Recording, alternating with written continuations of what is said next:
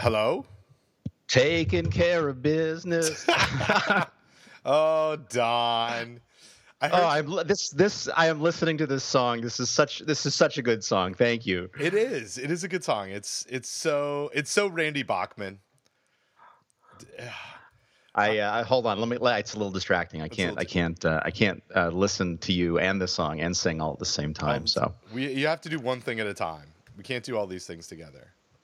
You know, I did not realize that the line. I always thought the lyric was "if it were as easy as fission," like because I'm a scientist, right?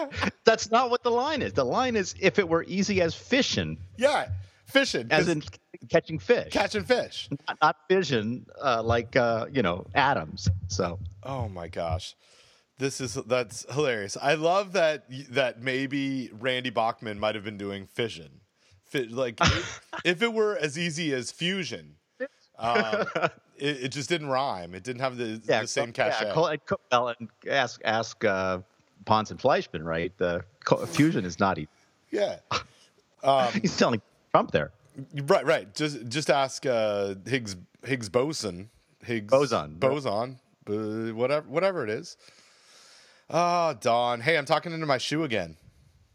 Nice. Yeah, nice. It sounds low-free. It's a high top, Don. It's these are it's I could have sworn it's a loafer. It really has acoustical properties of a loafer, man.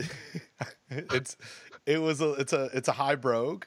No, it's a Nike product. It's a high top. I've paused my Dropbox. I've turned off Evernote. I also have a dog in here who I'm sure you're going to hear him like shaking. Stanley is very excited that I'm home doing a podcast today. He is. He was so excited that he chewed a USB cord. Unfortunately, the very same USB cord that connects my microphone to my computer. That's not good. Well, no, but I had a backup. It's good. It's like a USB, I don't know, 1.0 or something. It's like an old school one. Yeah. So, hey, we haven't done like a regular podcast in a while because we had a guest last time. Yeah. This is true, and people are still talking about it. People. All the people are talking about it. So many. I've talked. Well, I don't know about all people, but my son who listens to Roderick on the Line and occasionally apparently to my podcast sent me a text message the other day. You have Roderick on your show, and I'm like, yes, of course we do. Yeah. We do. I tried to slip into some sort of Trumpisms there, where I've talked to many people. They're all talking about the podcast. The podcast is huge. It's gonna be the best. I don't know. I can't do it anymore. I thought you were channeling Trump a few minutes ago because you did a really loud sniff. It's true. It's true. Don, I missed the debate in real time. I did too. I watched it on Twitter and Facebook. I deliberately just chose to watch it on Twitter and Facebook, which was actually pretty good. So you watched it on Twitter and Facebook, meaning you watched it through the comments on Twitter? Yeah, I didn't. That's good. I did not turn it on. I just listened to what people say. I read what people were saying about it. So by listened to, I mean read. I like that. It's sort of like when you listen to a blog. And yes, exactly. Reading the podcast. Yes. I'm a fan of watching and then having Twitter open at the same time, like as an extra thing. But I was on a plane. I was stuck. Oh man. I know I wasn't super happy about missing it. And I was flying back from lovely Edmonton, Alberta. Nice. Yeah. So I tried to get the GoGo in-flight internet. Just so you could watch the debate? Yeah, and then stream it on Twitter, because Twitter live streamed the actual debate. I heard about that. Yeah. and I couldn't make it happen. It was like the go-go. I don't know what your experience is with in-flight internet. It's not. It doesn't meet the hype. It's never fast. It's highly variable. It's sometimes it's adequate, and many times it is non-functional. I wish that it would have been just adequate when, like on Monday, when I wanted it to be. I also had a similar experience last year as I was flying to Dubai for the Dubai International Food Safety Conference. And my beloved Toronto Blue Jays, who are a sports ball team from the city of Toronto, were playing a playoff game, and it was in the fifth inning, and we were up 1-0 or something like that. And as soon as I took off, I was like, "Oh, I'll just get on the go in flight, and I'll watch, or I'll listen." Even I even had this whole strategy of I'm not even going to try and put on the video. I will just listen to the audio of the game, and it lasted for about 20 minutes of me trying to get it connecting, and it didn't work. And I'm mad. I'm mad about it, and it happened again. What are you gonna do, Don? Speaking of people being mad, you've heard the Louis C.K. bit, right, about people on the airplane that are mad when the Wi-Fi doesn't work? No. Okay. It's totally independent. We will put this in show notes. It's a great bit by Louis C.K. I won't ruin it by recounting it to you, but it's well worth listening to or watching, depending on the speed of your internet. I will not watch it on a flight. Is that that's what you're suggesting? I'm suggesting you not watch it on a flight. Yes. Okay. I really, we've talked a little bit about Louis C.K. and I really like Louis C.K. and I have, I in spurts, I'm going back through Louis, the FX TV show, where I'll watch 3 or 4 episodes and I don't watch it for another 3 weeks. What I restarted, or what I was very excited about, was that Netflix, as of last week, now has Portlandia season 6 available. Oh, nice! I did not realize that. So check it out. I also love Portlandia. There are certain shows that are like, I don't know, you don't have to really pay attention to. And they're good. It's just good, like 20 minutes of laughter. So, and Portlandia is up there for me. I like it. I like that show. Mm-hmm. So I got some stuff to talk about, Don. We have so many things. We do. It's because we had a great episode last time, but we didn't do any news last time. It was all just us being relentlessly grilled by John Roderick. Yeah, it was amazing. Because I don't know if you know this, but this is our show, and John Roderick came on our show and interviewed us. Which was actually awesome. Which was yes, it was so good, and I was worried that we wouldn't have anything to talk about, but man, can that guy talk? And he didn't really even talk that much. He just listened, and he just had re-listening to it and thinking about what should be the show titles. I really wanted to make the show title "That's an Excellent Question," because I think I literally could not count on one hand, right? It took more than one hand to count the number of times that I said that in response to something that he said. So anyway, I'm sure he's not listening to this, but John, you are an excellent interviewer. Yeah. He should have a podcast. He should have a podcast where he just interviews people about food safety. He should do a podcast where he invites guests on. He invites people, yes, guests on anything, and then he just asks questions. Just food safety. Like he should just interview all of the people that we know in food safety. That would be a show that I think very few people would listen to, but the people that would listen to it would really enjoy it. We'd love it. You and I would talk about it all the time. It would be the only other competing food safety talk podcast. And in fact, it would be probably drastically better than this. Drastically better.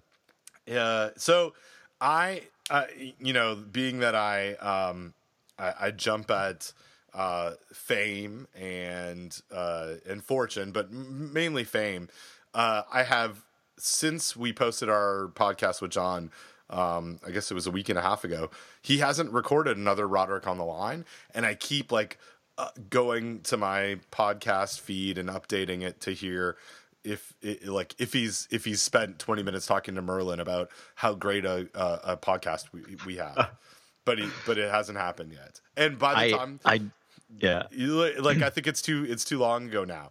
Like by the time they do record another one, he totally will have forgotten that he was even on our podcast. Yeah, I'm pretty sure it won't come up, but but also, I mean, again, because the man's a professional, right? He really did a very nice job of retweeting us and promoting the podcast that he was a guest on social media, on the Twitters and stuff. And that was very. He did not have to do that. It was very generous of him, and we do appreciate it. And we should, yeah, even though he's not listening to this, totally. But we should have him on again to interview us, maybe. Maybe there are other things that he wants to ask us about in around, I don't know, the holidays, or maybe barbecue summer food safety. We'll have to find a seasonal reason to get him on again. Well, what I want to do is I want to have everyone who does a podcast with Merlin be on this show, and so the next person that I have that in my sights, in my mental sights, that I want to get on the show is a guy by the name of John Siracusa. Right. And I probably don't know John, but he does Reconcilable Differences podcast with Merlin, and he is aware of our show because at one point on Reconcilable Differences, he said to Merlin, I haven't listened to that food safety show that you're always talking about. And first of all, I said to myself, so how awesome is it that John Siracusa knows that we have a show? And second of all, how awesome is it that he thinks that Merlin talks about our show all the time, which he has mentioned it a few times. But anyway, so I was delighted by that comment. That's awesome. I think we should try and also get on Robot or Not. Is that John Siracusa? Who is that? It is very good. Well done. Yes, bad, right? Jason Snell and John Siracusa. Yeah. So I think somehow we should be food safety talk. Robot or Not? I don't know. Good luck. Good luck with that.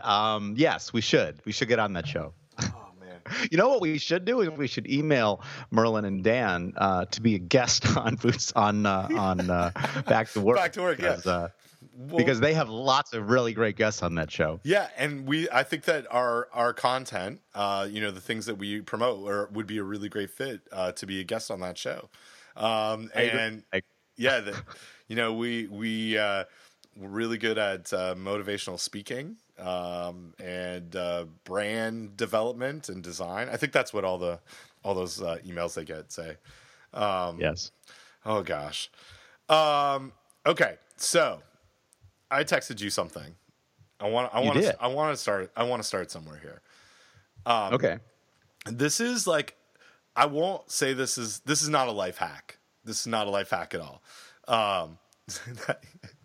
That's what in fact, I may at the start of each of our discussions now, you're gonna start with that. Yeah, this is not a life hack. Okay, so Dawn, it's gonna get a little personal here. I've been on a few airplanes. You've been on a few airplanes, right? Yes, I have. I'm going on an airplane next week. I'm also going to go on an airplane next week. We're going to the same place. Are we not? Are you going to New Mexico? Yeah, I'm going to be there. Oh, wait. So somebody's not going. Oh, you know what? It's our good friend and listener of the podcast, Michelle Daniluk, who is not going to New Mexico. Michelle Daniluk's not going, but I'll be there. That's so glad. Yeah, it's going to be awesome. I really thought you were going somewhere else, but anyway, I'm coming. I'm coming. I'm looking forward to it. I'm looking forward to talking with you and trying to not look at you. Oh, right, good. Just like every other time we're in the same room. So I can't okay. So if I'm gonna do some quick mathematics and estimation, I've probably been on I don't know 100 flights, maybe 85. Seems reasonable. Yeah, 85 flights. I don't know, something like that. In your life? In my life. I have never once, up until Monday of this week, pooped on an airplane. Never once. Never once. And Dawn, I need some advice from you on this. I'm not even going to ask you if you've done it. but feel free to share. I think no, Okay. or maybe once, but yeah. Okay, so here's where this gets into food safety. There's all right. So in an airplane bathroom, there are a lot of pictures. There's not a lot of words. There are not a lot of rules. I don't often use any when I do, and I actually don't use a like. I don't often go to the bathroom on a restroom, like even to urinate. Sometimes I'll go and like splash some water on my face or wash my hands just to do something. But I don't really like airplane bathrooms. Like they usually smell pretty bad, and they're small, and it's not my scene.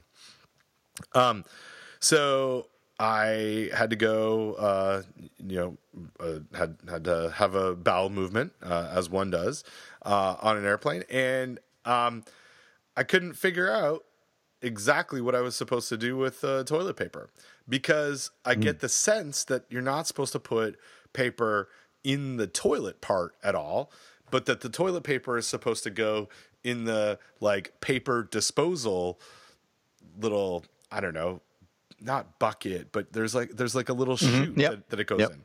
Yep. So is that your interpretation? Is that like no? Oh. So here's the thing, Ben. Iconography, right? The use of icons to communicate is fantastic, right? Because it means that we can have a common language of icons to communicate things to people. The problem with that, Ben, is that icons are not clear, right? And I think what the icon that perhaps misled you was an icon that is meant to communicate do not, because see, in a bathroom, I don't know if you know this, in a bathroom there are at least I think 3 kinds of paper, right? Okay. There is toilet paper. Uh-huh. There is tissue paper for blowing your nose, and then there are paper towels for drying your hands. Yes. The latter two are not to go in the toilet. I think the toilet paper is supposed to go in the toilet. And so that is what you should do with it. Okay, so and this is going to seem weird. Like I mean, I understand as a listener this might be odd. So that's what I did. I disposed of the toilet paper in the toilet but I did have this like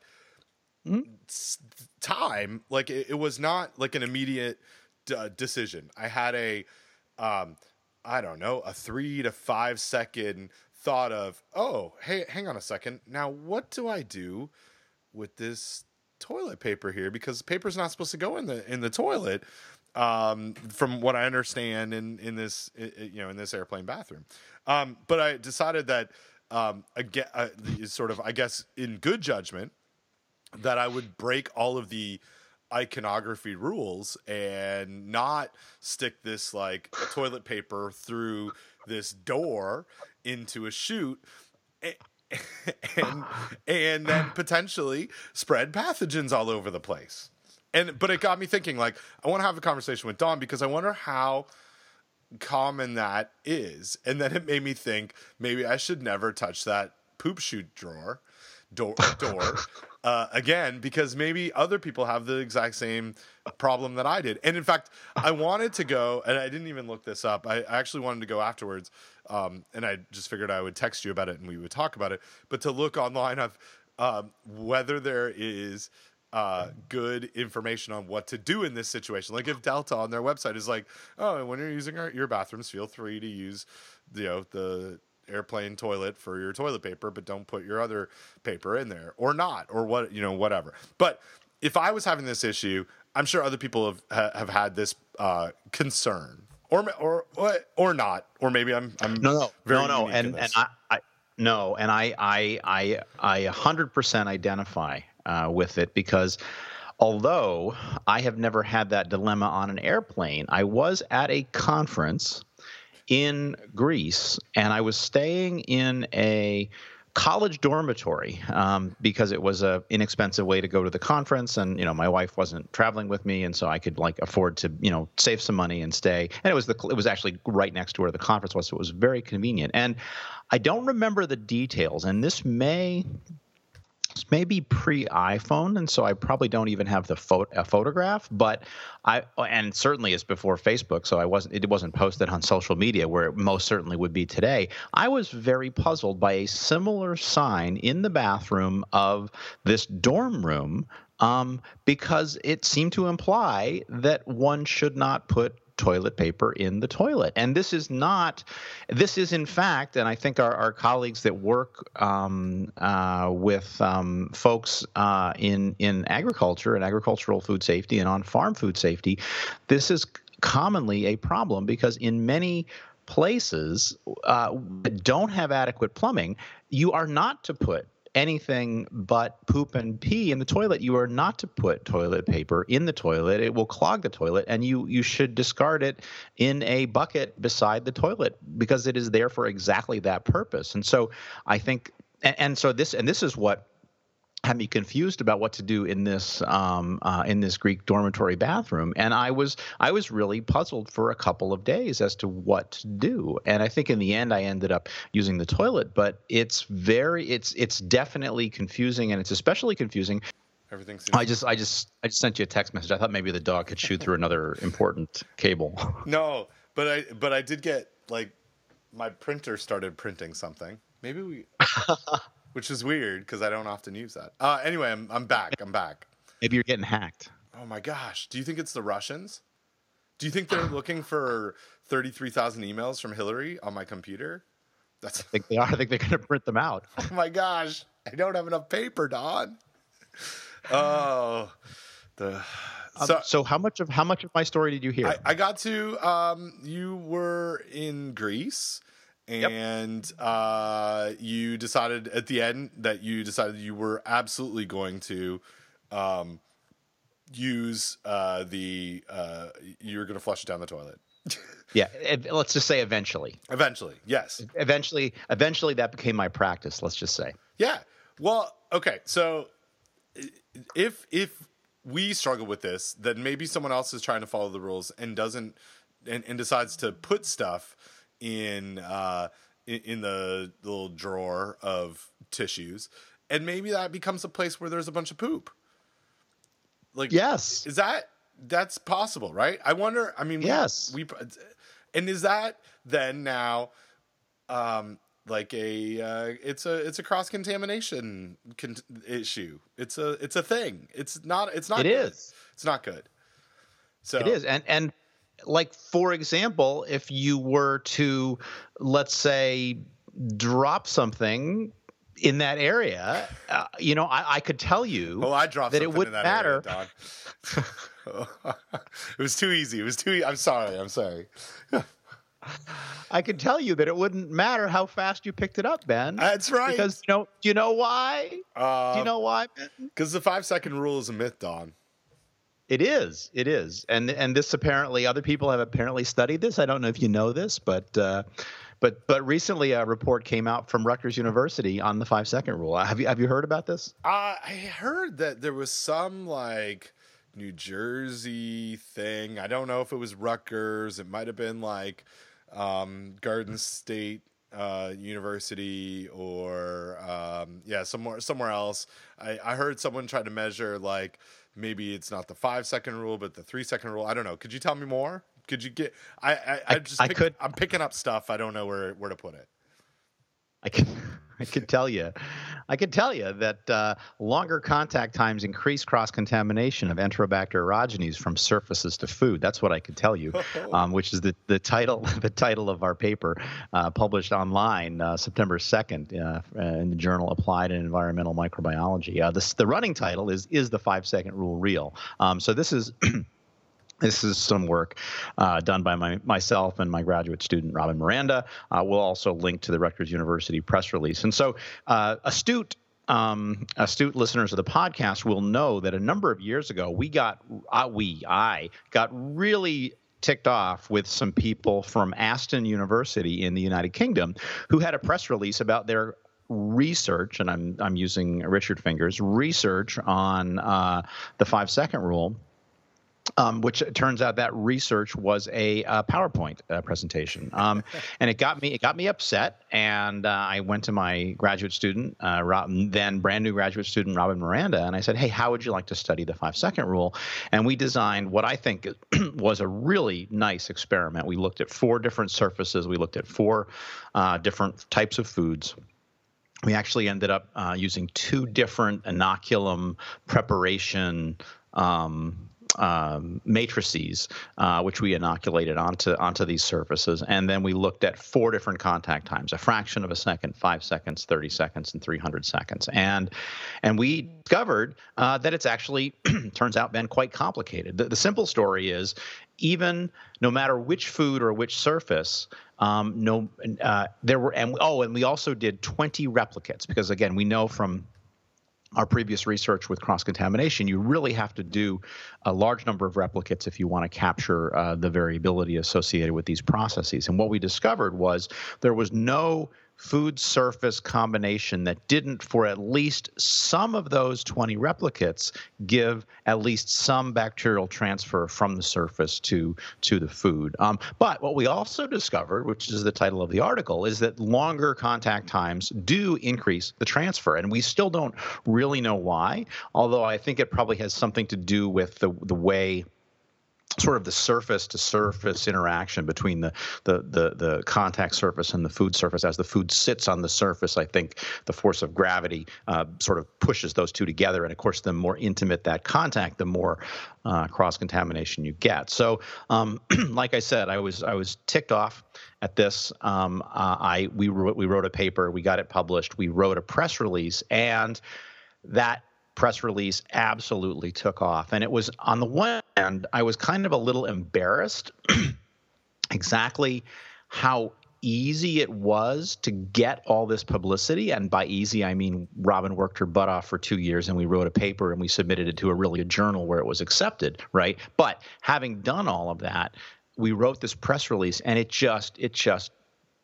blew up, right? Like, I was getting calls every day, magazines, newspapers, radio. I've done radio in I've done a couple of radio programs in Canada. I did an English radio show. I did an Australian radio show. I'm going to do a Latin American radio show, which I have to read you the email. It's very funny. All the famous people, they name drop horribly with all the famous people that have been on their radio show. But awesome. But I mean, I would have said yes anyway, but I didn't tell them that. But so it's really been, it's, on the one hand, it's been rewarding. On the other hand, it's been, I'm a little sad that it's so easy to kind of to manipulate the media in this way. And I guess, or it's not really manipulate the media. It's like, why are people, well, so one of the great things, and again, props to the New York Times, right? Because the New York Times guy called me. He actually wrote a really good story. He talked to some other people. He talked to our buddy Doug Powell. He talked to Bill Hallman at Rutgers University about, like, why would someone eat food off the floor? But what I want to know is why does this story resonate so much with people, right? Yeah. Why did it take off? And in fact, the other thing too, and I'm so glad that one of my colleagues, actually it's a colleague of mine that works in IT at the school, he actually heard it on the Howard Stern show. So Robin, it was one of the news stories that Rob Quivers presented, and I actually found a bootleg copy somewhere on the internet and listened to it. And they didn't talk about it for very long, but it was kind of exciting to hear Howard and Robin talk about it, and they even used some voice clips from another radio interview that I did. So I guess, Ben, you could say I've been on the Howard Stern show. Holy. I didn't know. That's amazing. Out of all of the coverage, yes, yeah, New York Times, great, blah blah blah. Good job, Don. You're very very famous in Argentina on a radio show, but you were on Howard Stern. Amazing. I was Howard Stern. So I wanna pick up on 2 things. One is that, as you mentioned, the Christopher Melly from the New York Times. Talk to many, all the best people. Talk to me. None of my I sent him your way, but none of my quotes made the final cut, and so I didn't even get in on the excitement. I'm sorry. It's not your. But you know what they say, Ben? You gotta give good quote, and apparently you don't give good enough quote. Yeah, it's true. So, but it's okay. You can work on that. I'm gonna have to work on it. Okay, so here's the thing I want to talk about though is your question on why is it such a big story, and why does it have, as the folks in the media say, why does it have legs? And I think legs, right? Yeah, I think it's because we have it's already such a popular culture accepted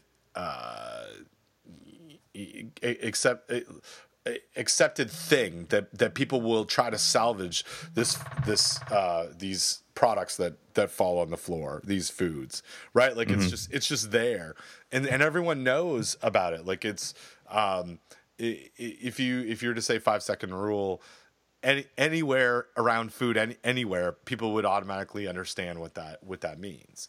So it's I can't think of any other food safety type situation that has penetrated popular culture as much as the 5-second rule. So I think that leads to, people are interested in it. People are interested in what do we know about it. And anytime it's a myth buster debunking a myth, it's controversial because some people love the 5-second rule. Should you do it? Should you not? It lends itself to so many great headlines like, does the 5-second rule work? It's a law of Betteridge's law type stuff. So that's to me is why it keeps going on. As we were talking, I looked at the Wikipedia page and for the 5-second rule, and it hasn't been updated with your stuff yet. Oh my God, those Wikipedia nerds, they are falling down on the job. Yeah. Everything's old on this one. We got to get this into Wikipedia, which is kind of surprising, right? Like Wikipedia is usually all over this kind of stuff. Yeah, Wikipedia is always right, as we say often. Never wrong. I think we say never wrong. I guess sometimes it's slow. Well, it's not wrong. It's just out of date. Yeah. Yeah. But yeah, I'm so happy.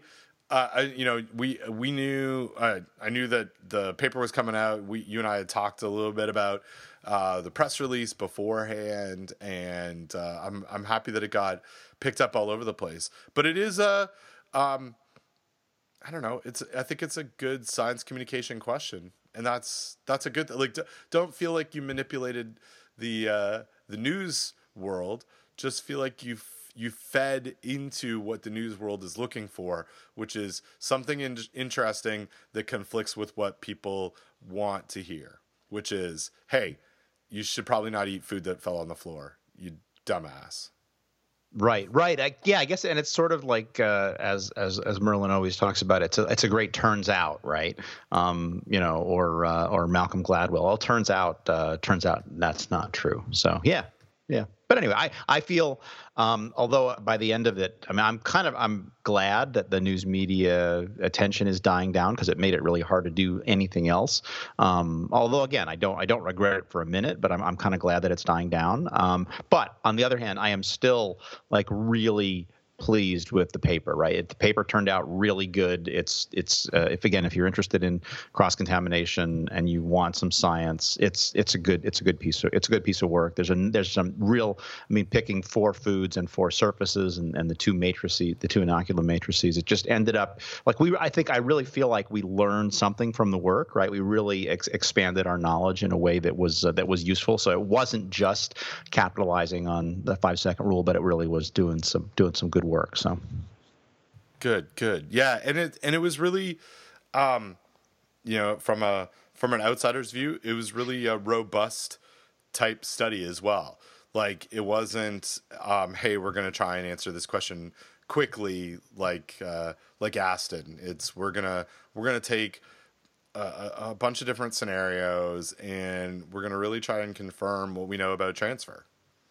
Right, exactly. And look at different types of food, and this it all goes into the science-based risk management decisions that we make, like, and it supports some of the assumptions that are out there, and especially as I think about how we work with our your restaurants. I was at a I was at a farm yesterday that grows apples. Yesterday or 2 days ago, it doesn't matter.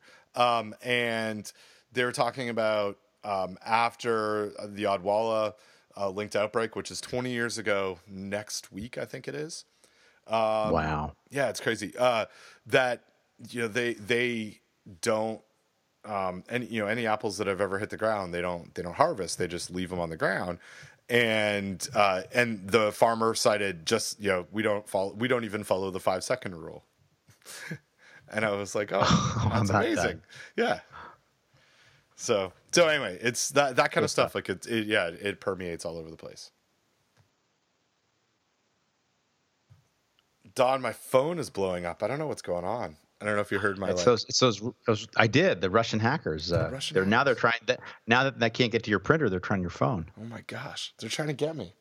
It's a good thing the dog's sleeping here. He's got it all under control. They come in through the window. I'm sure he'll bark or sniff them, Trump style. Hey, okay, so I got another thing for you, and it has to do with transfer, and it's a question. Cool. That someone posed to me.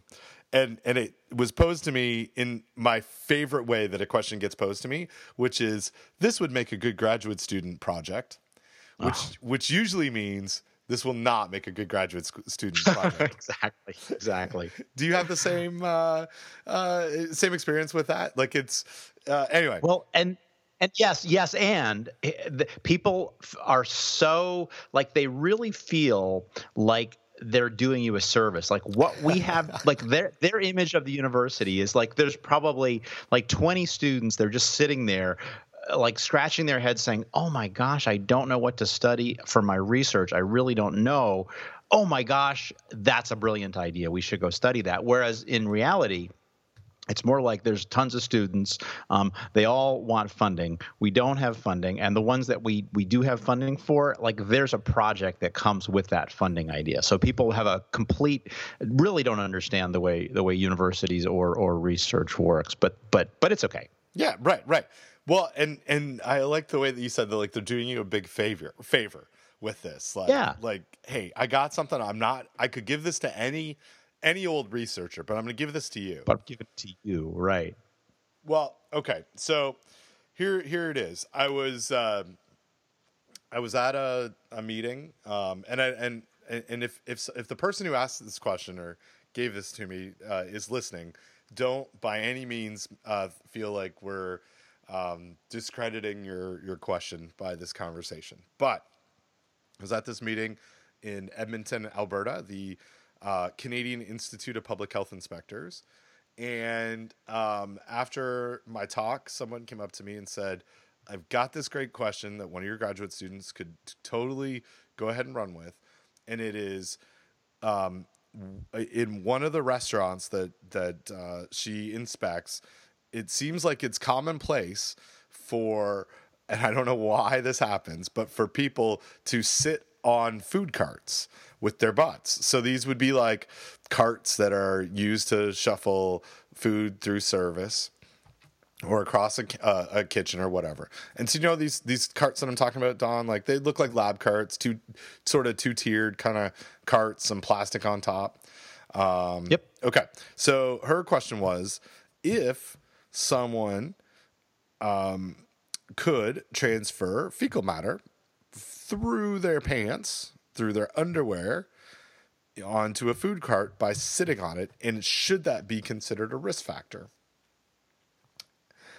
And I said no, but I said, based on what I would understand about transfer of poop bacteria, I would need some sort of a matrix. And so if someone sat on a cart and it was wet with poop, then that would be a problem. But a dry seat on top of a food cart would not be, in my estimation, a high risk practice. That's how I approached it.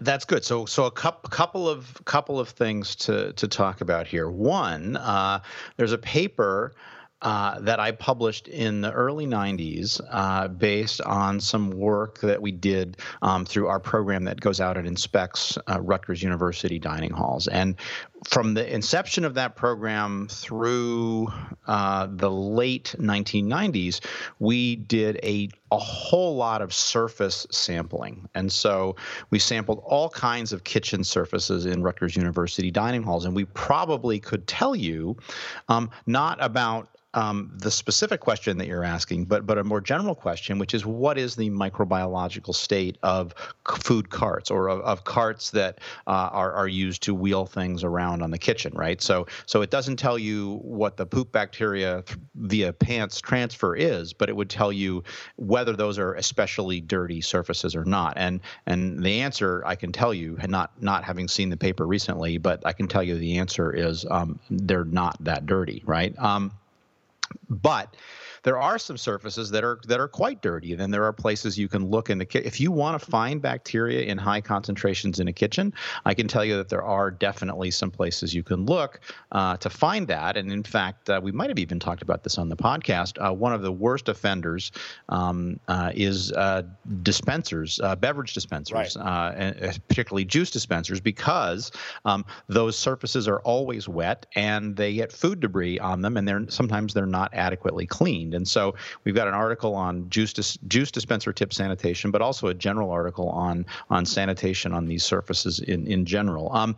But related to that, so there was a gentleman who used to work for this project, who basically got a bit of a reputation as being, he saw himself as a health inspector, even though he wasn't a health inspector. He was really, worked for this program, which went out and monitored the university dining halls, but he didn't have any regulatory authority, but he saw himself as having that authority. And at one point, someone, so we don't have it anymore, but we used to have cafeteria in our building. And I walked into that cafeteria one day, and there was a sign saying no backpacks on tables by order of Rutgers University Dining.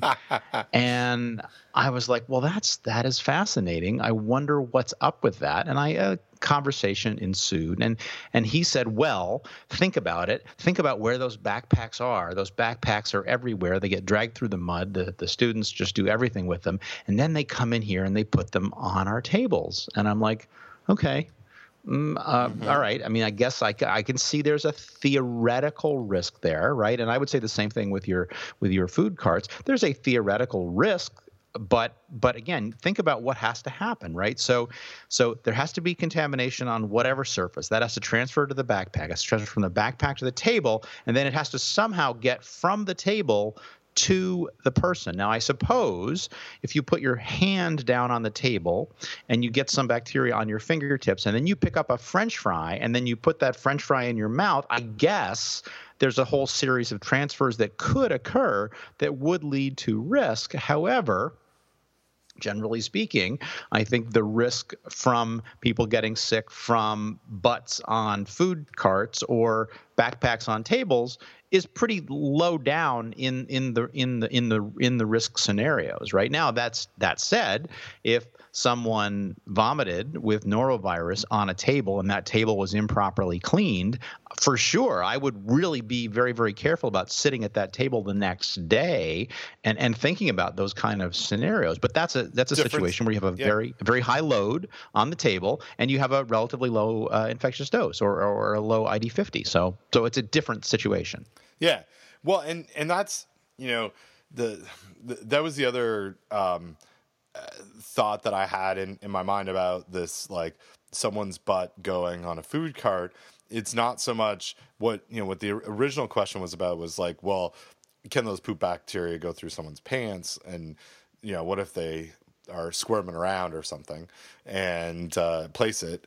But a more theoretical potential would be that butt gets contaminated somewhere else on the outside, and they just transfer it, directly to the cart. But even then, it doesn't, like, it seems like we should be focusing on other things, right? Like, it seems like we should be focusing on hand washing and temperature control, real contributing factors that we know lead to foodborne illness, not this theoretical idea of cross contamination or direct contamination or whatever. But it was something that, like, when this conversation came up, I was like, let me file this away. Let's have a conversation with Don about it, because I think the way that the way that you and I look at it is going to be very similar, and that's what it was when when we had this conversation. But I wanted to make sure that I wasn't missing something that she was seeing that I wasn't.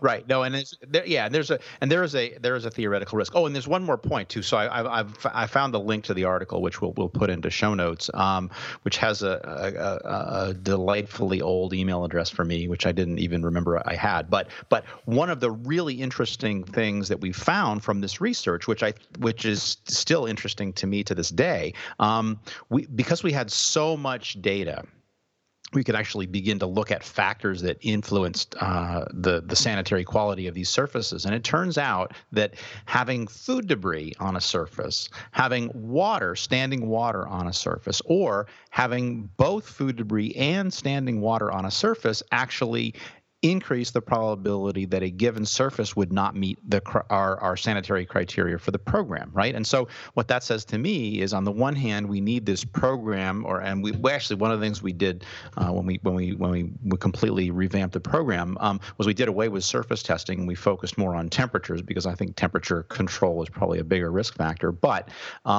what we learned from this was that actually macroscopic inspection, that is looking for food debris, looking for standing water, was actually a pretty good surrogate for testing the microbiological quality. And so if you want to improve surface sanitation in a facility, look for clean surfaces and look for dry surfaces, because if things are clean and dry, it's a low risk microbiologically speaking. So anyway.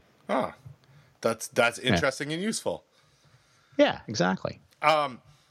So I wanted to come back before I leave this conversation of my trip to Edmonton. I wanted to come back to talk about something that you and I talked about a few episodes ago.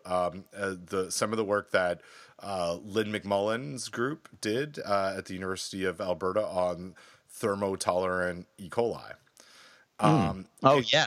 Yes. So this my invite to this conference was to talk about what they suggested were hot topics in food safety, and how those hot topics or new information could change what we do in epidemiology and in public health. And so I constructed sort of some new material to deliver this talk, and I highlighted a few specific papers to help public health inspectors rethink rethink the policies and rethink the risk-based aspect of what they do, food safety, the risk inspection wise. And so I just wanted to let you know that I talked to them about norovirus aerosolization and norovirus culture, just how those two things are I think important as we go forward on making decisions on how we clean up vomit in a facility, and what kind of interventions will be used, and what kind of compounds will be used. And so it was like this whole conversation about here are two papers that I think are important for you to keep in mind when you're doing inspections or working on outbreak investigations. I then talked a little bit about our burger ordering paper, which has been accepted and should be coming out. I think it's in the January version of Journal of Food Protection. So we'll come back and talk about that once the press release goes out, and maybe we'll get similar coverage to the 5-second rule, but probably not. But I wanted to come back and tell you that one of my most favorite studies that I am using over and over again for message development and risk management decisions is the cantaloupe listeria growth paper that you and Michelle did, and with the really beautiful contour plots that show log growth at temperatures and time and days, and then I sort of talk about the 2011 cantaloupe linked listeria outbreak and talk about the cut cantaloupe being a factor, and that piece, like this is the part that I think is a little bit frustrating, and it comes back to the thermal tolerance stuff as well, is that your paper was published in 2012 or something, 2013.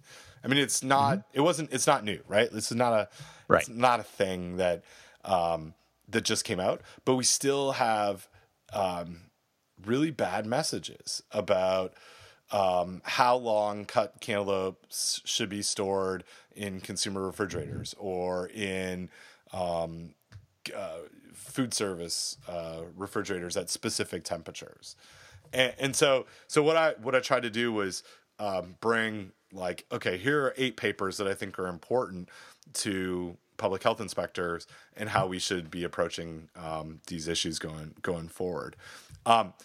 And so someone at the end of the talk asked me, okay, this is great. You told us about these papers that you think are important. How do we stay up to date as public health inspectors on what the most important research is? And that you guys, being us academics, we spend time reading the literature when a paper or when a journal comes out, and look for things that we can use, that we can learn from. And the comment was kind of like, we don't really have time for that. So how do we actually do that? And so I told them that they should listen to the podcast and that they should check out Barflog. But it's a really good question. What would you suggest, Don, to health inspectors, to environmental health specialists who are looking to stay up to date and not sort of fall into complacency based on their training, which could get dated very quickly?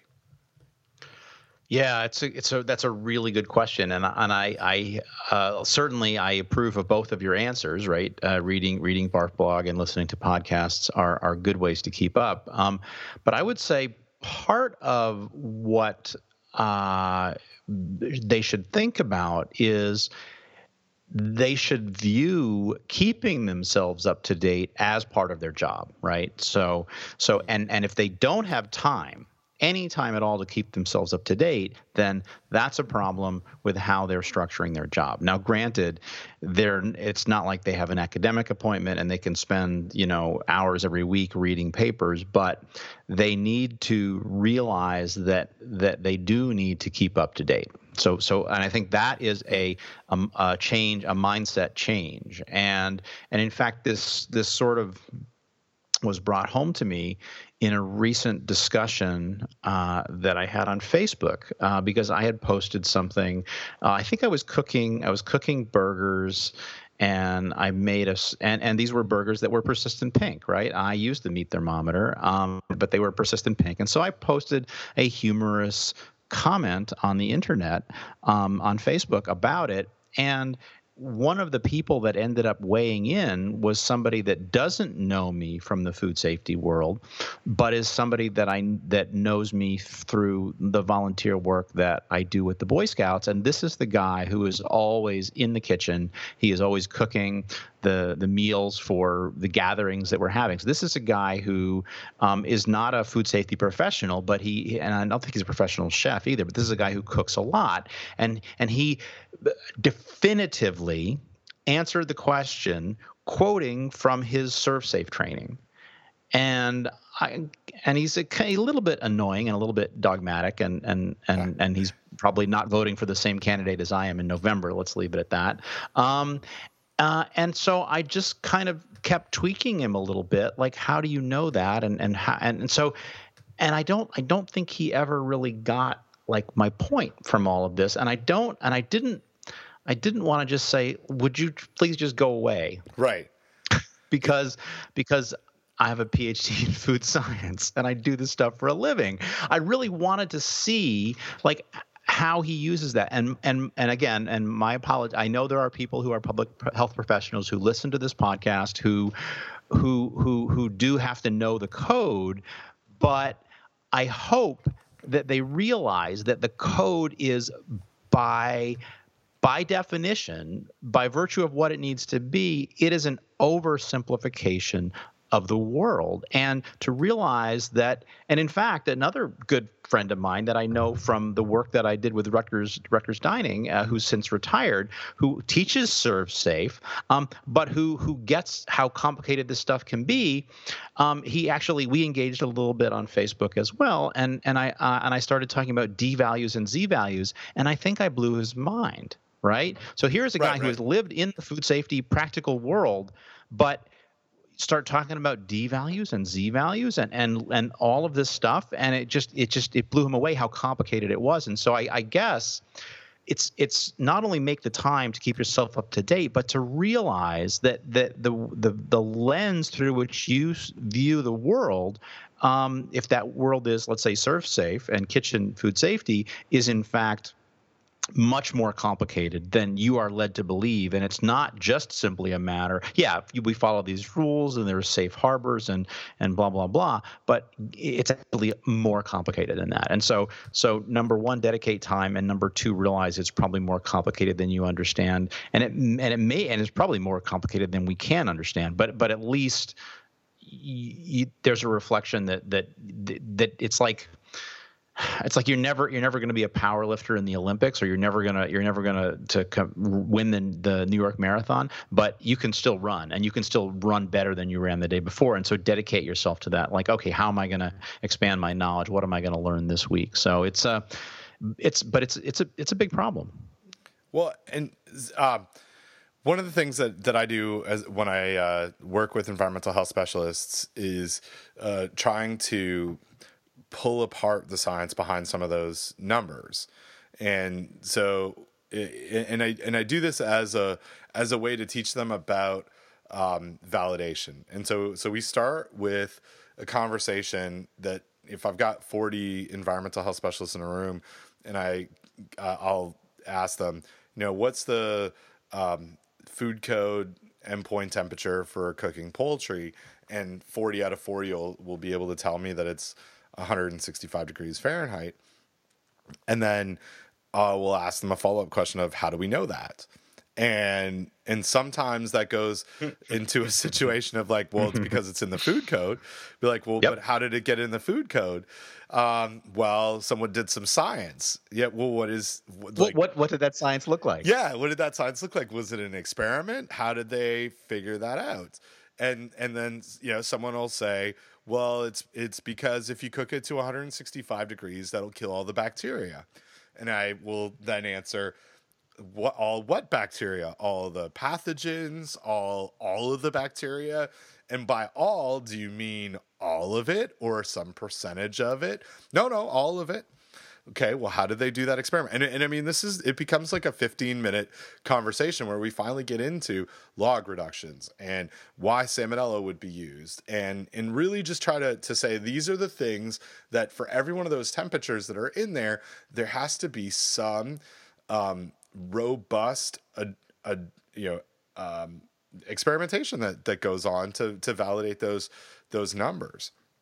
And that's it takes for a few in the class, or maybe it shouldn't say a few, for many in the class, I think it's a good exercise where it takes them out of their comfort zone a little bit, and they embrace that and say, okay, well, what other things, like, oh, these other numbers that are here, what's the science behind those? And it engages into this much larger conversation. And then there's a few that are like, yeah, whatever, I just need to know that it's 165 degrees and I'll move on. Another thing that I kind of learned this week on differences between Alberta specifically and what we do in North Carolina when it comes to stuff that would be outside of our collective codes, although they don't really have a code, would be I asked a good close friend in Alberta about if someone wanted to like ferment kimchi in a restaurant, how would they do that in Alberta? And she said, oh, people do it for sure all the time. And it comes down to a conversation directly between their health inspector and them. And it's up to that individual health inspector to make an assessment on whether they can do it safely. And which is a totally different system than what I'm used to and what I've encountered in North Carolina, which would be if I want to do something outside of the food code, I have to apply for a variance. And as part of that variance application for many of these specialized processes, including fermentation, I would need to have a HACCP plan, and I would have to show some validation or at least show some sort of science behind a recipe that I'm using, and then have a pH meter and check. Like it just seemed a lot more involved here. But I see the like drawbacks and benefits to both approaches. But I just thought it was kind of interesting there, where it was like, well, you know, in Alberta, we would just have a conversation and it would be up to that inspector. And that inspector, depending on how well versed they are in fermentation and pH, might be much more comfortable or less comfortable than the next inspector. I just don't know. I still don't know exactly how I feel about it, but it was interesting that it was two different takes on the exact same product. Yeah, and I've been talking a lot this week about inspections as well. As I think I've shared before, I'm part of this meat and poultry inspection dialogue group, which is bringing together through the leadership of the Pew Charitable Trust and Cargill, basically from the sort of the consumer side and the industry side, like what do we need to do to modernize the meat and poultry inspection system? And a lot of talk about inspectors and the inspector to inspector variability, and and how do we really, we've got all these moving pieces, and then we didn't talk about a single food safety agency, but of course, when you're talking about what's going on with what should happen in terms of modernization of meat and poultry, you can't resist talking about FDA and FSMA and things like that. And again, it's a really good group, which I'm not really allowed to talk about. Although what I can share is that we had our last face-to-face meeting, and so we should have a report coming out hopefully very soon, sort of coincident with election timing, such that we can get right in front of the new elected officials, including a new president, and talk about this stuff. Now, maybe nothing will happen, but it's been a very, very interesting dialogue, just looking at all of the different viewpoints and what needs to happen to come up with more regulations that are well and truly risk-based. And I think that there's some aspects of what we do in meat and poultry that are risk-based, but there's many that are not. And how do we move that whole dialogue forward? So I guess if you take a very narrow time frame, well, this is the law, and this has always been the law. But as you broaden your time frame, and now we have, and back in the 90s we had the jiggering of the meat and poultry regulations to focus on HACCP, and we're still dealing with consequences of that. And so if you take a long enough time frame, you realize that things are not nearly as static as you thought, and in fact things are a lot more fluid, and especially now with FSMA, we're seeing, well, gosh, there are new regulations and new laws that can come along, and how do we deal with that, and how do we modernize our food safety system? So certainly it makes things complicated, but it certainly also makes things interesting for people like you and me and all of our colleagues, both on the regulatory side and the industry side, that we have to kind of always, again, back to my earlier comments, we always have to strive to try to do better and learn a little bit more and try to make things better and safer and more science-based. And it gives us something to do, right? We'd be bored. Yeah. We'd be bored without it. before I move on from the question about inspectors staying up to date, one thing that did come up in that conversation was often our state and local regulators don't have access to primary literature, and I think that's a damn shame, Don. Like well, well, don't have access is one thing, but then I would also say not necessarily equipped to understand, and I don't mean that in at all a judgmental or a negative way. It definitely it is definitely a skill to be able to read the peer-reviewed literature, and it's one that and I experience it every time I look at a paper from Science magazine that's outside my area of expertise. It's pretty hard to tell what the hell they did. Right. You know? It's true. It's true. But it's not nary a week goes by that I don't get a request from someone in the regulatory world for a paper that they need. They can find the abstract online. They need it for some reason, either to make a decision about some sort of a threshold or some interpretation, or like even the papers that the food code are built on are not accessible to individuals. And I understand your comment about maybe not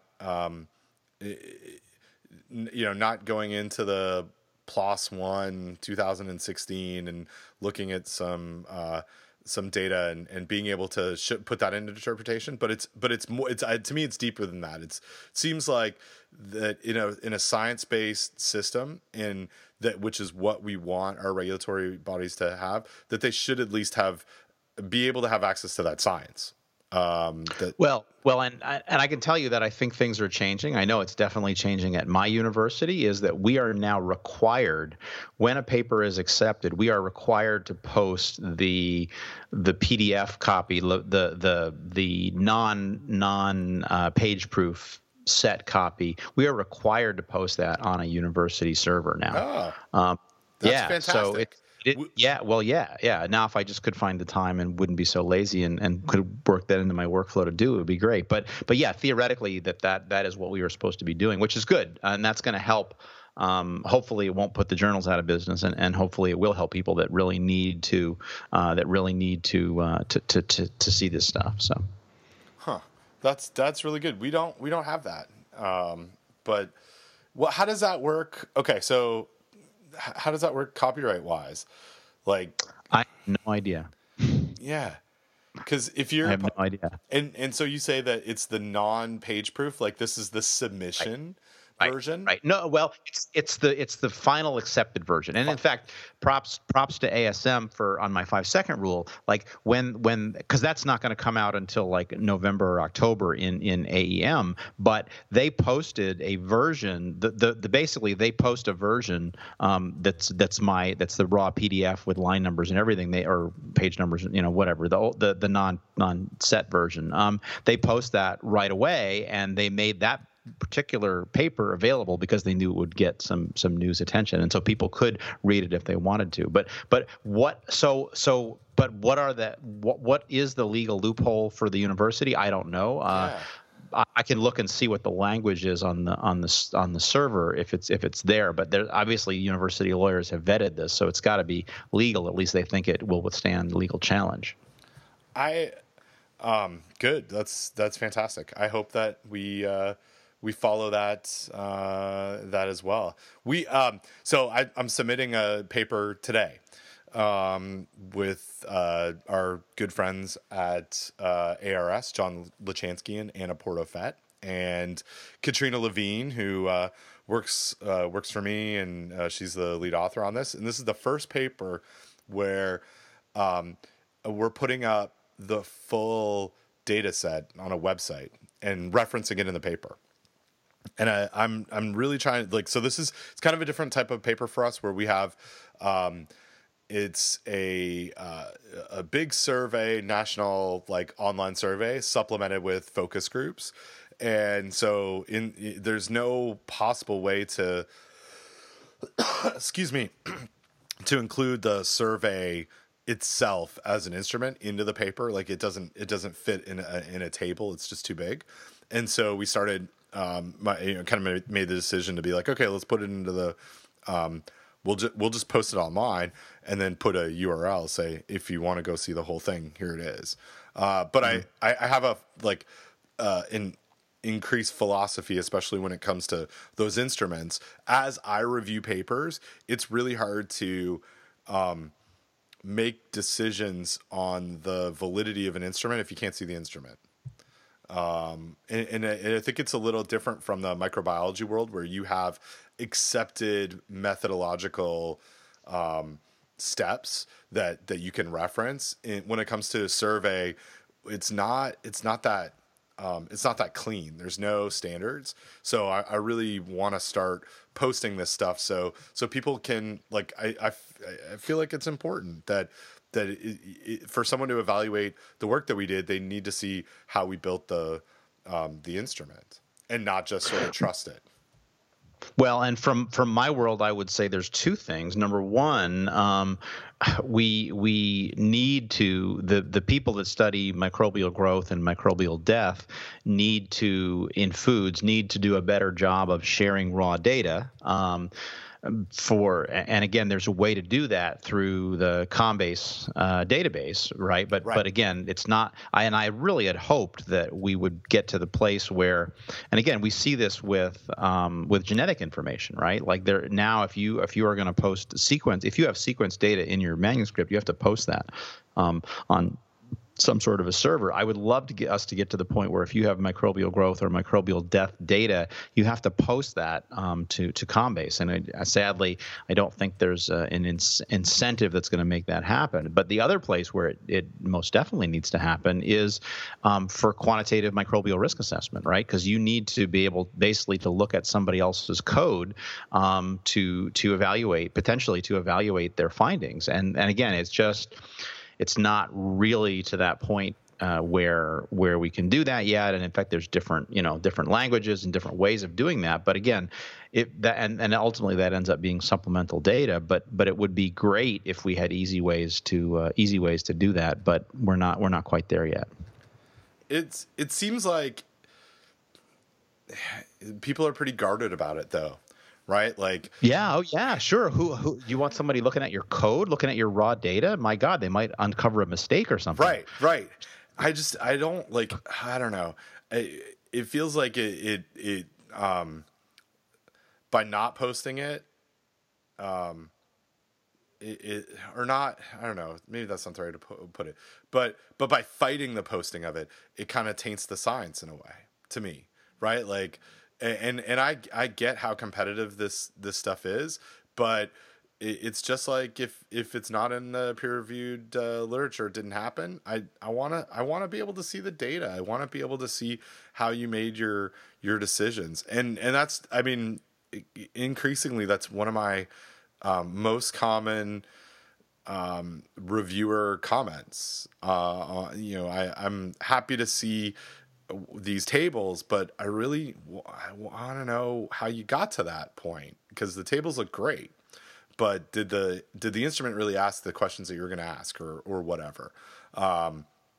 So I don't know. I hope. Yeah, well, and I agree in principle that we should be able to do all these things. And as a reviewer and as a guy who spends a fair amount of time, or who has his students spend a fair amount of time extracting data from the literature, it would be so great if we had access to that raw data. So I completely support it and enthusiastically endorse it, like 100%. But at the same time, as a guy who now you're going to make me go through extra steps and you're going to expose me to a level of scrutiny that I find uncomfortable. I mean, I get that you need to do it, right? But I also get why people are resistant to that, because it's hard enough to publish papers, and now you're going to add this extra layer of scrutiny, and then potentially the reviewers are going to look at this raw data, and I guess they could scoop you already, but I mean, so there's a lot of reasons why legitimate reasons why people would be upset about this. Yeah. But at the same time, I feel like it doesn't matter. Like we need to go forward with it anyway. It's kind of like we've talked about in the past, making inspection data. It's scores on doors, right? It's restaurant grade posting, right? It's posting of NRs from meat and poultry inspected plants. Nobody wants their dirty laundry in public, but guess what? We need to have all that dirty laundry be in public, because that's the only way we're going to learn, and the only way we're going to move forward is if we all have access to that data, or at least that the benefits of making all of that available outweigh the downside, at least in my opinion. And I think we're on the same page there. Yeah, and I hope maybe it moves forward, or maybe it doesn't. Maybe it just. So, in your experience, has it progressed over the last 20? Over your career? Are people more willing to share this? Like, has the internet made it more accessible and more realistic?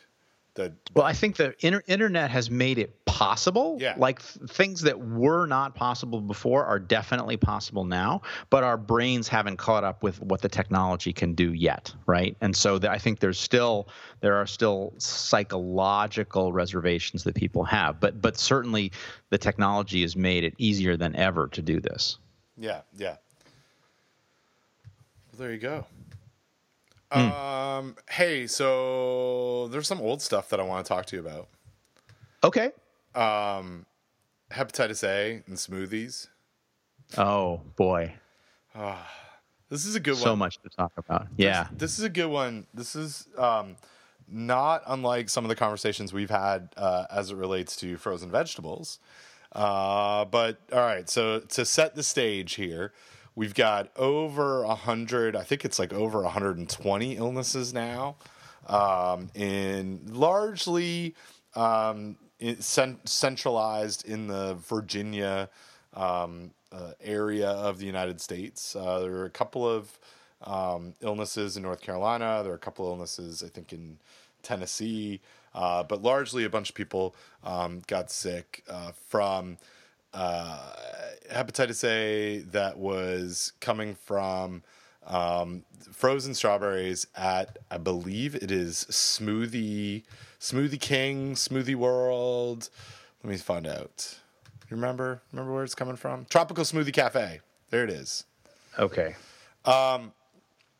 And so here's the thing. Frozen strawberries are ready to eat foods. Strawberries are hand harvested, then they're frozen, and there's really no possible kind of kill step at all when you're making a smoothie, because they are not heat treated ever, and I think that's a problem. Yeah, well, and this keeps coming up again and again, right? Like I get why people get sick, right? Because if you've got Hep A or norovirus for that matter in frozen berries, I get why people get sick. What I don't get is why this problem seems to come up again and again, right? Like, so I guess it's worker hygiene in these places, but they're like, why is it always viruses, right? Why are there no other organisms associated with this? Is it that viruses are especially resistant to freezing, and if you get Salmonella or E. coli in frozen berries, it will die off over time because of the temperature and the acidity? Like what is it that makes this? Because it comes up again and again. Frozen berries, viruses. Right. And so what is unique about that combination? And maybe it's just that there's a couple of bad actors in the industry in certain regions of the world where maybe there's less good traceback, and maybe it's the same operations causing the problems, but because of traceback we can't triangulate. It seems like there's a piece of the puzzle that's missing to me. Yeah, it's a good point. I hadn't thought about that. Like, why viruses? And why not some other pathogen? And in fact, it's not like berries haven't been only associated with viruses. Like if we look at the fresh market berries, right? We've seen Cyclospora associated with berries. We've seen Giardia, largely like water related issues. But I guess, I mean, if we look back at the other frozen berry mix Hep A outbreak that we had in 2014 that was linked to pomegranate seeds, Right. we've got two products that are hand harvested and are probably both come the pomegranate seeds were from Turkey and these strawberries are from Egypt, in both areas that where hepatitis A is much more common. And yeah, I mean, I guess it's a hand hygiene issue. I guess. Well, and it could be too. It's like that. So it's very common in that area. There may be asymptomatic carriers. Again, I'm outside my expertise here. There may be asymptomatic carriers. And maybe it's only when it comes to a immunologically naive population like the U.S., where we don't have hepatitis A antibodies, that we are more likely to get sick from this. So maybe it's a developing world and developed world issue. But why? Certainly some of these Hep A berries are going to Europe, and I've got to think that there are people that wouldn't. I mean, are there outbreaks? Well, and is there something unique about the United States, right? Or maybe they don't eat frozen berries in Europe. What's the? I don't know. There's just, like I said, it seems to me like there's just still something missing here. Right. Well, yeah, and why is it? So is it geographical? Because I mean, frozen berries. If we look, we've tracked this on Barf Blog for a while. Frozen berries in like Scandinavia seem to have an issue with norovirus. And I don't know. So here's the part that we don't know is, here we go. There's Swedish frozen berry hepatitis outbreak from 2013. If what we don't know is where those berries are coming from. Like, is it more like, are they more likely to get frozen berries from some of these more endemic Hep A areas? But this is big. Like, this is big in a sense that you've got over 100 illnesses from it. And I did a interview with Live Science, which I think is Yahoo News's science blog or something. I don't know who they are. Live Science on this, where the headline became maybe you should cook your frozen berries. Because, I mean, you and I have talked about this, and we've shared the conversation with Doug a couple of times about this. And I really do. We buy frozen berries, and I cook them first, and then I refreeze them if I'm going to put them in a smoothie. And I don't do it just in my whole risk management decision. I don't do it for hepatitis A because I have a hepatitis A shot. I do it for norovirus reasons. And the conversation that I had with Sarah Miller, who conducted my interview, she really wanted to know, well, how might hepatitis A get into berries? And so we talked about irrigation water, and we talked about hand hygiene.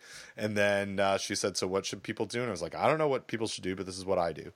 And I said that I microwave them and make sure that they get above 200 degrees. And I don't even know how effective that is based on the data that's out there. But I also said that it might be overkill. And then it got picked up to, everyone should cook your frozen berries before you eat them. Huh. So I don't know. But here's the other thing that I think has come up. When you go to Tropical Smoothie King, or you go to Smoothie Sensation, or Smoothie Planet, whatever your favorite smoothie place is, everything that goes in that smoothie might, I think that people have a perception that it's been heat treated before it got in there. I think that there's a perception that berries are heat treated before they're frozen.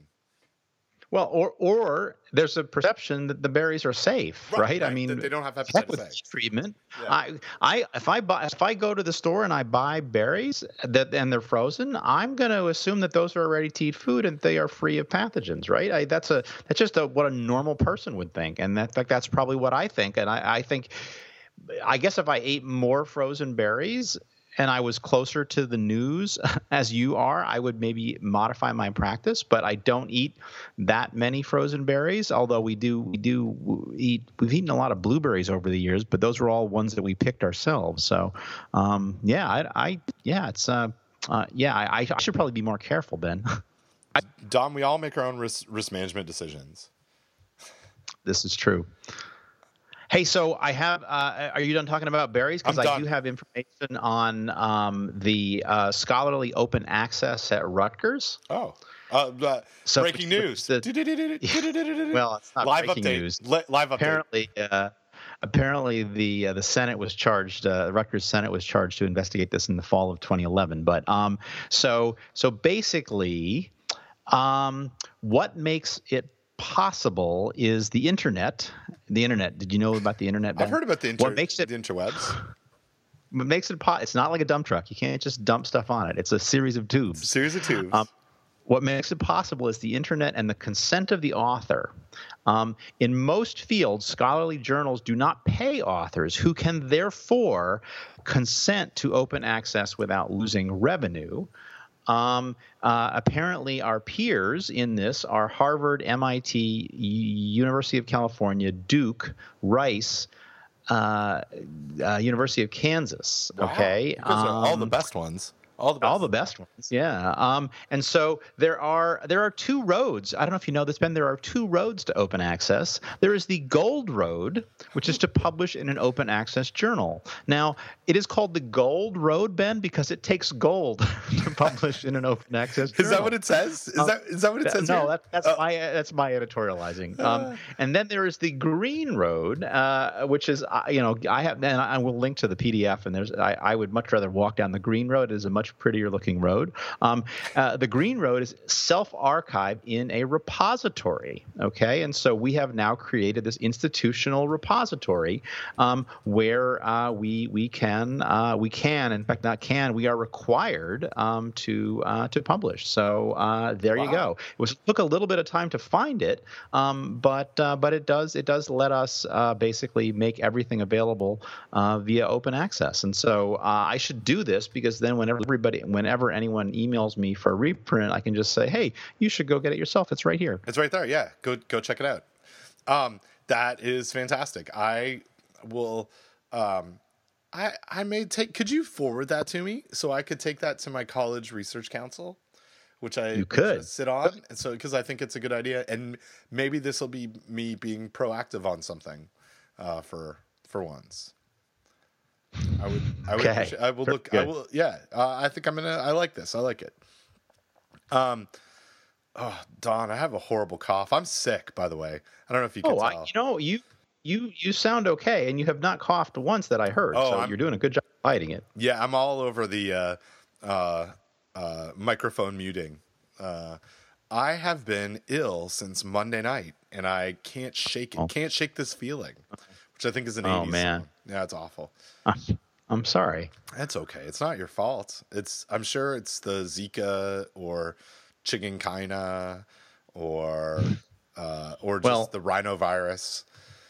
Well, there was a woman on the airplane. On the airplane, by airplane I mean train. A woman on the train next to me yesterday, coming back from D.C., and she was coughing a lot. And I really hope I don't get sick from her. And also, Ben, I really hope you don't bring whatever creeping crud you have with you to New Mexico, because I don't want to get sick. I do not want to still have this when I see you next week.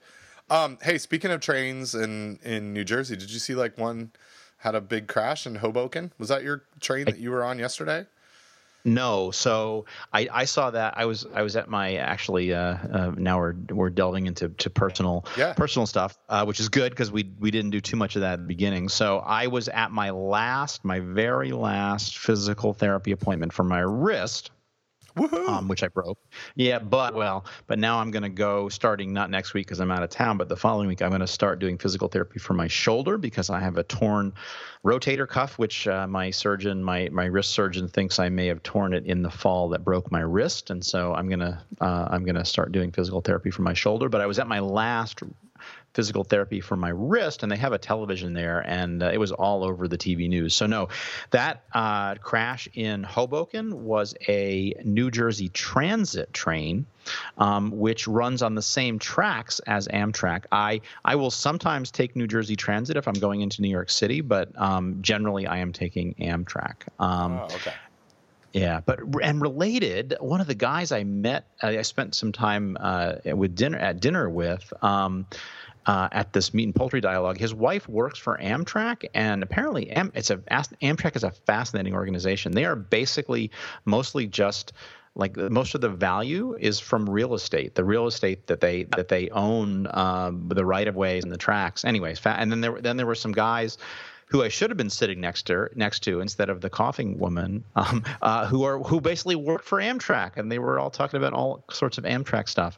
And then at one point they were talking about the apps on their phones that help them measure their sleep, and I'm like, oh my God, can I come sit with you guys because you sound awesome. You're like, it sounds like you know Merlin right now. Yeah, exactly. Oh man, oh that's funny. So I spent a bunch of time on flights in the last little while, as I opened up with my poop story, and I am almost fully caught up on season 2 of Mr. Robot. And I know we haven't talked about this for a month, but you have to watch this show. If you have not watched Mr. Robot, you need to go drop everything now, Dawn. Go start now.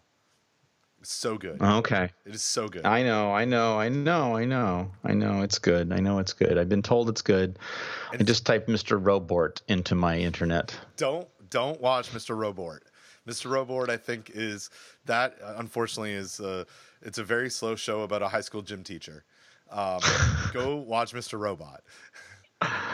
And see the shocking season 2 finale. I don't tell me. Spoiler. No spoilers. I don't know. That's what the internet says. It says on the Mr. Robot page, it says new season coming 2017, and see the shocking season 2.0 finale. I don't know what happens. Maybe it's the Russians. Okay. That's the answer. It's always the Russians. So yeah, I've been watching a lot of that. I've been listening to a lot of podcasts. I'm all up to date on Roderick on the Line. Like I've gone back to like episode 185 or something. So I'm pretty much I cannot go back further than that because it does get a little bit dated. What else have I been watching? That's about it. I don't know. I've been sick. Well, I was for a long time, I was really behind on podcasts. And then I started trying to basically had a bunch of driving to do and a bunch of, I just sort of try to like put more time, like make more dedicated podcast listening time, which worked great until I got all caught up on all of my podcasts. And then I'm like, well, shoot, now what am I going to listen to? And so what I started listening to again, I guess this is the first public announcement of this, Ben. I am rededicating myself to getting things done. Ooh. And so I bought so David Allen released his classic 2001 book, and I got it on audio using Audible, and I am re-listening to that, and I've rededicated myself to getting things done. So anyway, if you don't know about getting things done, it's pretty good. You should buy the book and read it, and then you should be productive. You're not saying that to me because I know about getting. Oh no, I'm saying that to our listeners. Yeah. I know you know, and you're probably a getting things done professional. Well, but you said omnifocused and everything, right? But you gave me as soon after we started this podcast, you sent me a copy of Getting Things Done. How about that? Yeah, it was awesome. What a guy I am. Yeah, you're a mensch. That's what or something. I don't know, Don. I'm hitting a wall where I think I need to go drink some Dayquil, which might lead to a fully different type of podcast. Oh, and you have a heart out too. I do. So shall we? What do you think? Should we call this? Should we call this a show? Is there anything else you want to talk about? I think this is the show, Ben. I think it's a show. This is. Oh no! Wait, there was Oh, one other thing. oh. Do you know what I wanted to talk about? You know what my favorite thing to do at the end of our shows is, right? Sing me a song? No, it's to go back through all of the Oh, yes. our yes. reviews, and Yes. I sent you an amazing review. You did. Let me find it because it was so good. Yeah. So this is something that so while you look for it, let me just pimp our podcast a little bit. So one of the things that we love to hear from is our readers, and there's lots of ways that our readers of people who read our podcast. Read the podcast. The people that listen, not so much, but the ones that get the written transcript and actually read it, those we want to hear from. So, but no, seriously, we do like it when people leave us reviews of the podcast in iTunes. It's a great way to help us learn what you like, and also it helps other people who might be interested find the show. And so we do like it when you do that, and so you can go ahead and leave us a review in iTunes. And Ben is going to read us a recent excellent review. The most recent review, which was humbling. Okay, so here we go. This is a great podcast. They mix in pop culture and food science, and this is from a 5-star review from Food Science Fun. They mix in pop culture and food science throughout the episode. I work in food safety and enjoy their real-world examples of issues facing both regulators and the industry. I started the first episodes available and have been working to the current episodes. I'm only at 84, so I have about 30 plus episodes to get through. And I mean, so much good stuff to come. The only downside is that the episodes are over an hour and a half, so it will take me a while to catch up. The food safety and risk assessment are scattered throughout, so it took me a while to love the format since I came into this just looking for a food safety resource, and here it is. This is the kicker. Now, all the other podcasts seem kind of boring because of the way that we do it. All of the other reindeer, all of the other podcasts seem kind of boring. On a side note, so here's the thing: if you have a lot of time and you don't care about getting information concisely, this is your food safety podcast. If you want a very concise and focused podcast, let me suggest that you listen to some of the government podcasts, which are unlistenable. Right, because they would be very concise to nothing. But now all of the other podcasts seem kind of boring. It's true. Excellent. It's true. Well, on that, I will bid you adieu. Adieu.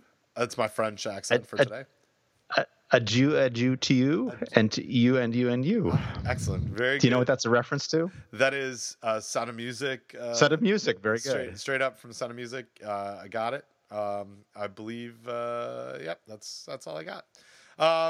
This has been Food Safety Talk, and Don, I will talk to you soon. Bye-bye. Bye-bye.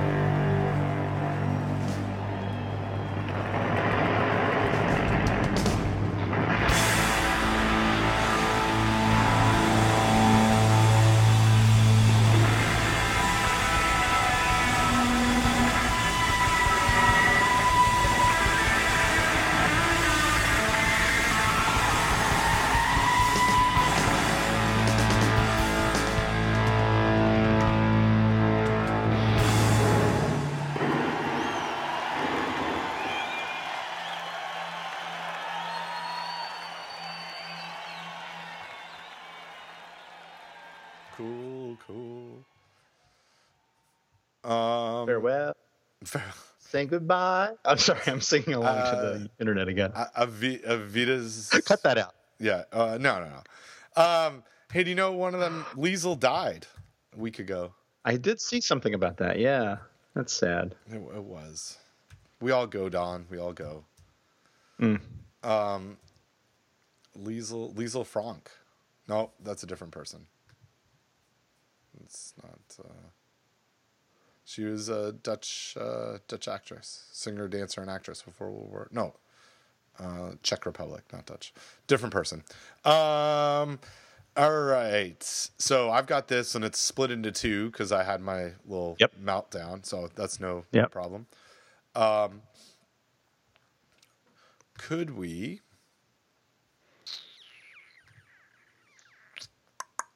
When should we do this again? That's a good question. So next week is too soon. I've got pretty good availability the following week. How's Monday the 10th for you? Should be good. Monday the 10th should be good. Yeah, it's actually pretty good. That's my best day that week. Cool. What time? Let's go with. Can we try a morning, like 10:30 or something like that? No.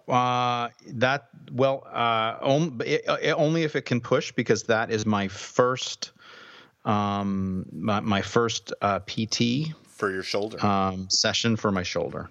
Yeah. So what? You're early.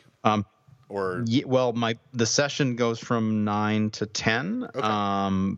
But I don't know. So probably I couldn't start before 11.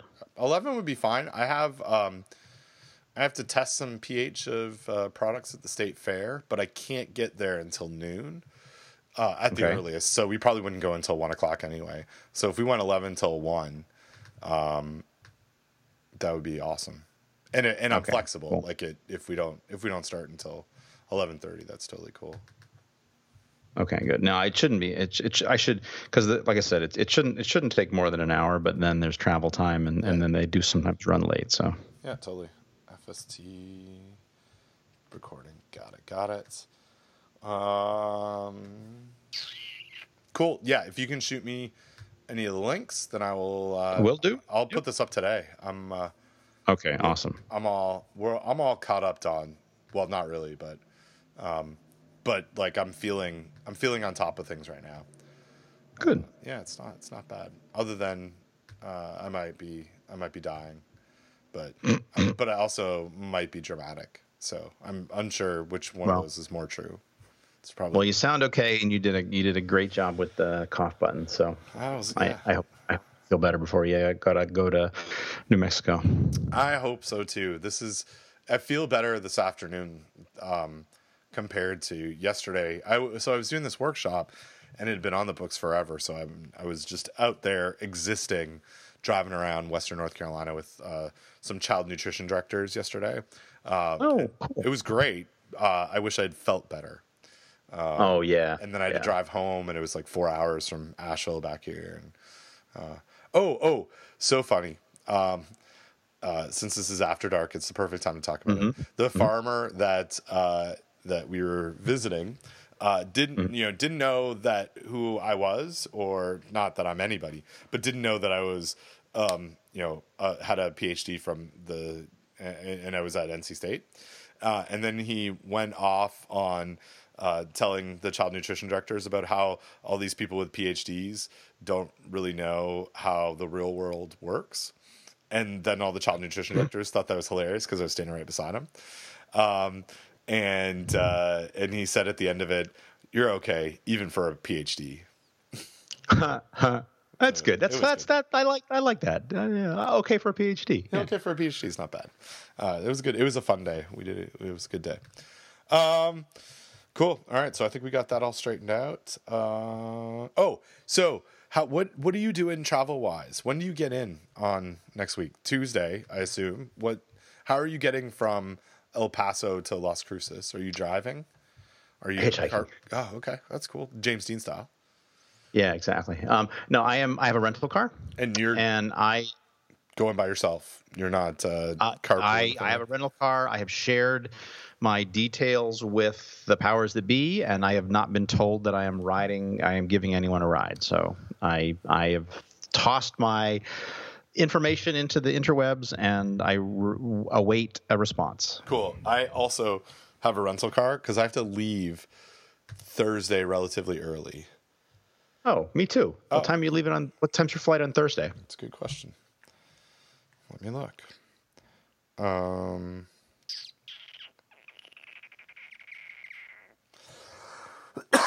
Excuse me. No dump button there. My trips. El Paso. 11:32. Oh wow, quite early. Yeah, like I had to leave. Like I'll have to leave at like 8 o'clock or something from Las Cruces. And what time does your flight get in? Oh wait, sorry. That's when I'm leaving on Thursday. Is that what you asked? Yeah. Okay. No. That's what I asked. Okay. But now I want to know when you get in. I get in at 3:32 on Tuesday.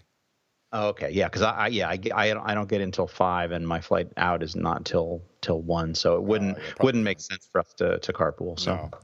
We'll go on our own. We'll go our own way, just like Fleetwood Mac. Fleetwood Mac.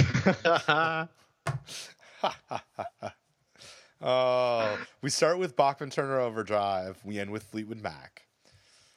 And before that was Sound of Music. And Sound of Music, yeah. It's there's a lot of singing today. It's good. Okay, well, I'm gonna go. I will talk to you shortly. I will see you on Tuesday. Yeah, and the only thing I will say is that it looks like with the upgrade to macOS Sierra, the tool that I have for quickly collecting the links is broken. No. And so, I don't know. Maybe there's an update. I will go follow up and see if I can find it. But so it may be a bit of a delay, and the links may not look the way that you are accustomed to them looking. But I will get you the links in the Dropbox today. That's cool. Yeah, as long as even if it's just a series of URLs, I can deal with it. Yep. Cool. Thanks, Don. Okay. Bye. Bye.